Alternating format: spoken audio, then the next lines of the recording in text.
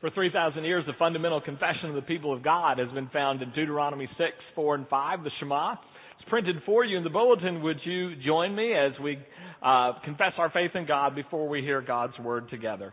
Shema Israel. Adonai Eloheinu. Adonai Ahad. Hear, O Israel, the Lord our God, the Lord is one. Love the Lord your God with all your heart and with all your soul and with all your strength. The word of God comes from Paul in the letter to the Romans. Welcome one another, therefore, just as Christ has welcomed you, in order to bring praise to God. This is the word of the Lord. Thanks be to God. Be seated, please.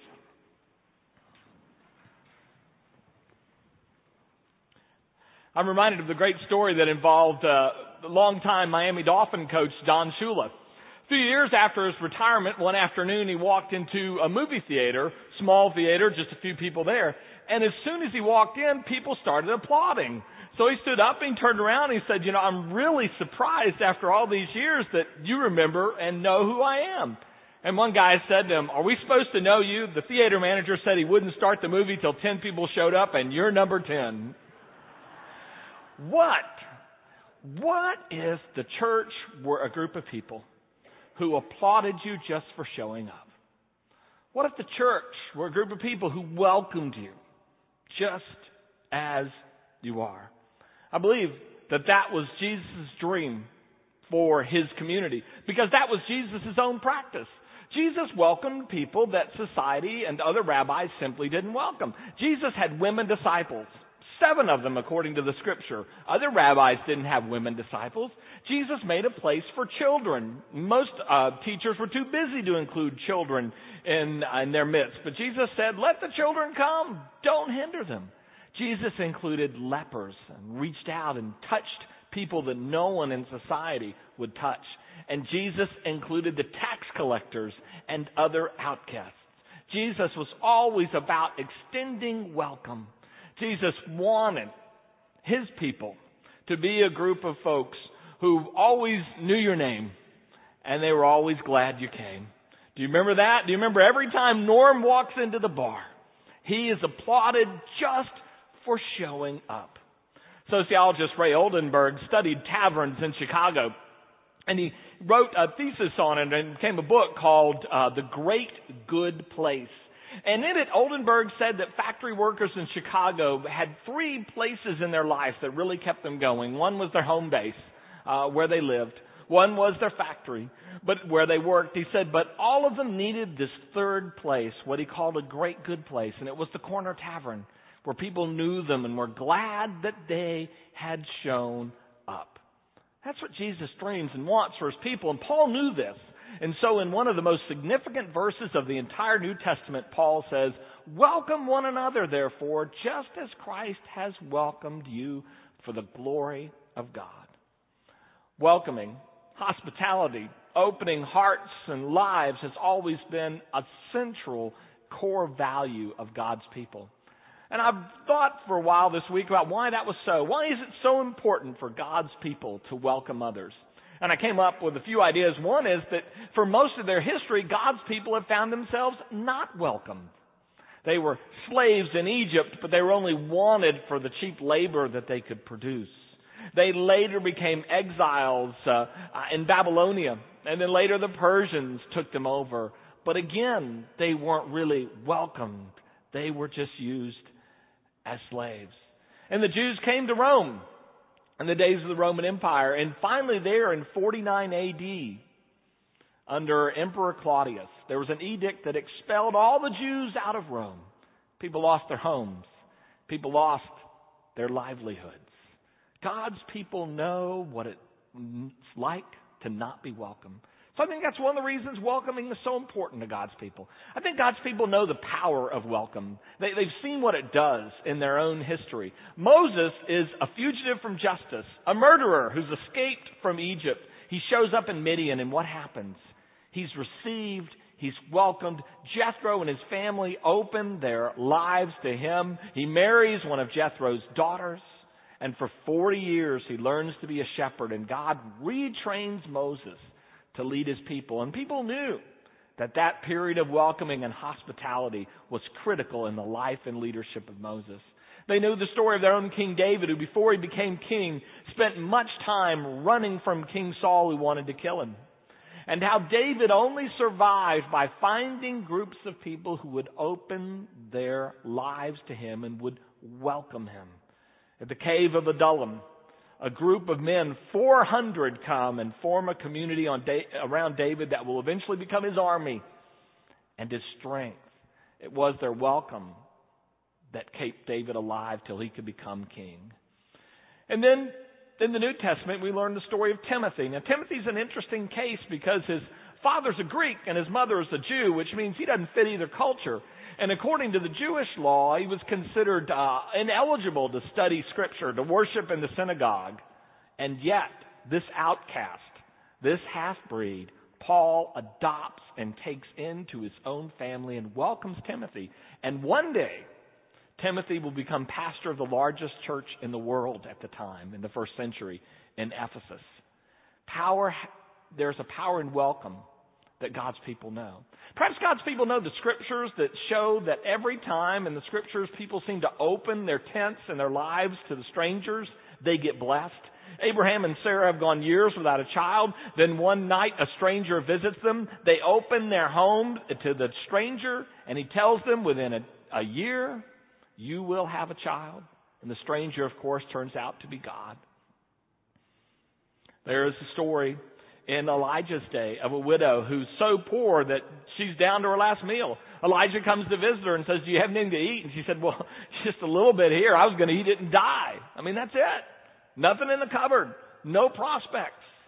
And Elijah asks her for some. And a miraculous thing happens. As long as she keeps feeding Elijah, food continues to show up. And then his successor wanders in to the home of a childless couple, and they build him a special room. And they said, whenever you're in town, you can have this room. And soon the childless couple has a child. And the child even dies, and God, through the prophet, raises the child back to life. God's people know the miracles that occur when you open your life to another person. That's why the author of Hebrews said that we ought to welcome the stranger, he said, because a lot of people have entertained angels and they didn't even know it at the time. Maybe that's why it's such a core value for God's people, that they know what it's like to be strangers.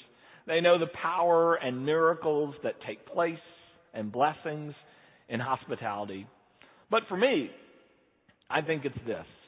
There's probably no better indicator of my relationship with God than the relationship I have with people who I do not know very well. People who are not my family. The stranger. The person who's different from me.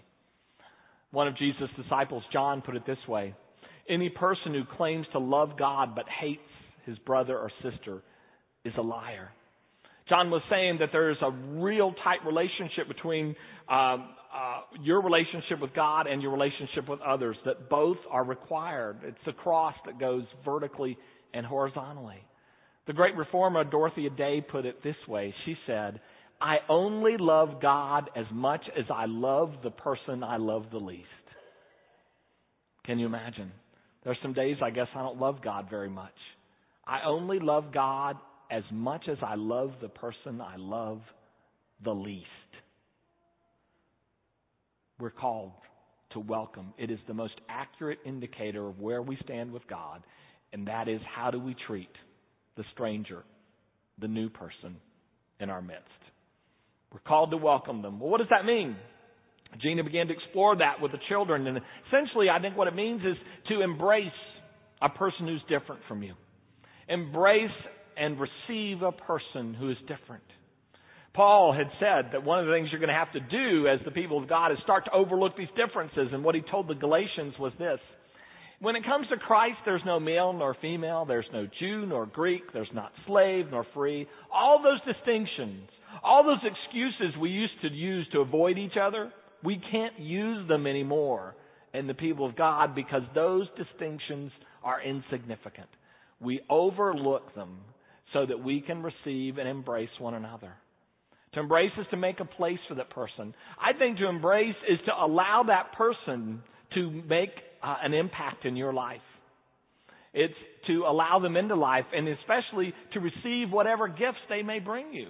It's not to just say, okay, you're here, and then like little children who are 3 years old engage in some sort of parallel play. You do your thing, they do theirs. But it's to do your things together and let them bring to the table what it is they bring. Fascinating things occurred in our shelter. You received, as you worked with people, such wonderful gifts from the people. Gifts of testimony and gifts of faith. One particular guy had an amazing gift of helping all the other evacuees sort of navigate their way through the social system. And to watch him at work was truly amazing. He had a place to give his gifts, and they were received. That's what it is to welcome. It's not to tolerate somebody. Tolerance is so overrated. I wish we'd just take it out of our society. I don't want to be tolerated. I don't want to be tolerated. I want to be welcomed. I want to know that my gifts count and I can use them with yours. Well, how will we go about welcoming?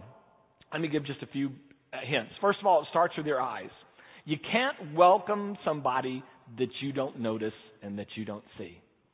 It starts with noticing the unnoticeable. You probably would be amazed, or maybe you're not, at how unnoticed so many people feel in life. They feel like they're just another number in the computer. They just feel like they're another seat in a cubicle that goes on and on and on. People need to know that they have been noticed, that they are present. I love the African greeting that goes like this. In one part of Africa, you meet somebody on the road and you will say to them, "I see you," and their response is, "Here I am." It's as if until you notice them, they're not really there. And that's how life works. Hospitality, that's how welcoming works. We first have got to notice that they are there. It starts with our eyes, moves to our hands as we appropriately greet and welcome them. It was in one of my early churches where there was a great debate in the board meeting one night because a lot of people just didn't like passing the peace. Oh, I was trying to worship and concentrate, and the pastor told us to get up and greet each other. Oh, I hate that. I didn't come. If I wanted to do that, I'd go. And then it just went back and forth, and I tried to explain to them, friends, this goes back to the first century. It's here in the Bible, and none of that mattered. I was about to give up, and an older widow in our church who was there in the board raised her hand, and she said, "Well, I don't know, Pastor, but I do want to tell you this. During the peace on Sunday morning is the only time all week that I touch another human being." Argument ceased. Class and meeting dismissed. And we kept doing it. People need to be noticed, but there's also something about touch that lets them know they're really there and they count. And then finally, we need to use our words in appropriate ways to welcome people. To not only greet them, but to encourage them. There's nothing that rolls up the welcome mat and stashes it away faster than to not speak well of a person who's in your midst. To gossip about them or criticize them in some way rolls up the welcome mat immediately. We speak to them positively. We look for what we can affirm, and we'll talk about this in future weeks, and we affirm it, and that makes people feel that they've been noticed, that they are welcome. So we use our eyes to see they're there, our hands to touch in appropriate ways, and to speak words of encouragement and welcome. And we do that because we're a church and it's the most welcoming environment in the world. I've been sitting and standing here by the representatives of the Lord's table, the cup and the bread. And you need to know that there are no qualifications for coming to the Lord's Supper. It's the most open, welcoming, democratic event in the planet. There are no reserved seats. There's no skybox for the Lord's Supper. There's no front row and somebody's on row 10. Just everyone comes. There's no distinction between high or low, great or not so great, tall or short. There's none. You're just, when you come to the Lord's Supper, welcome. That's all there is to it. You're just welcome. And it's that welcome that has the power through the Holy Spirit to change lives. We've been using a book this fall called Love One Another by Gerald Sitzer. In the book, he tells a story of John Merrick, and you're probably familiar with John Merrick. John Merrick, when he was a young boy, his physical deformities were such that he was picked up and put in a freak show, in a sense, in a circus. 5 years old, swept away, put in a circus. His nickname was the Elephant Man, and people came to gawk at his physical deformities. But late in the 19th century, Dr. Frederick Travers got interested in him and began to spend some time, and lo and behold was stunned that the Elephant Man could read and write and was actually quite eloquent. Apparently, before they stole him away to put him in the circus, he had learned to read and write by the time he was 5 years old. He was a person of great depth, intelligence, and compassion, and the doctor discovered this. And the doctor decided the next step was to try to help other people discover it, so he engaged on a great experiment. One day he decided it was time for someone to meet John Merrick, but not in a circus. And so he took him to the house of a friend who was a widow. When they got to the front door, she opened the door. She smiled at Merrick, took his hand in hers and clasped it, and brought them inside. But Merrick fell to his knees and started sobbing. And he told Dr. Travers that was the first time a woman had ever smiled at him. That was the first time a woman had ever touched his hand. And Travers wrote in his journal that from that moment on, he began to watch John Merrick change slowly but surely. Maybe not so much physically, but in other profound ways. He had been welcomed, and that welcome began to change his life. Jesus wants that kind of welcome for all of his people. And Jesus intends that in the church they will find it.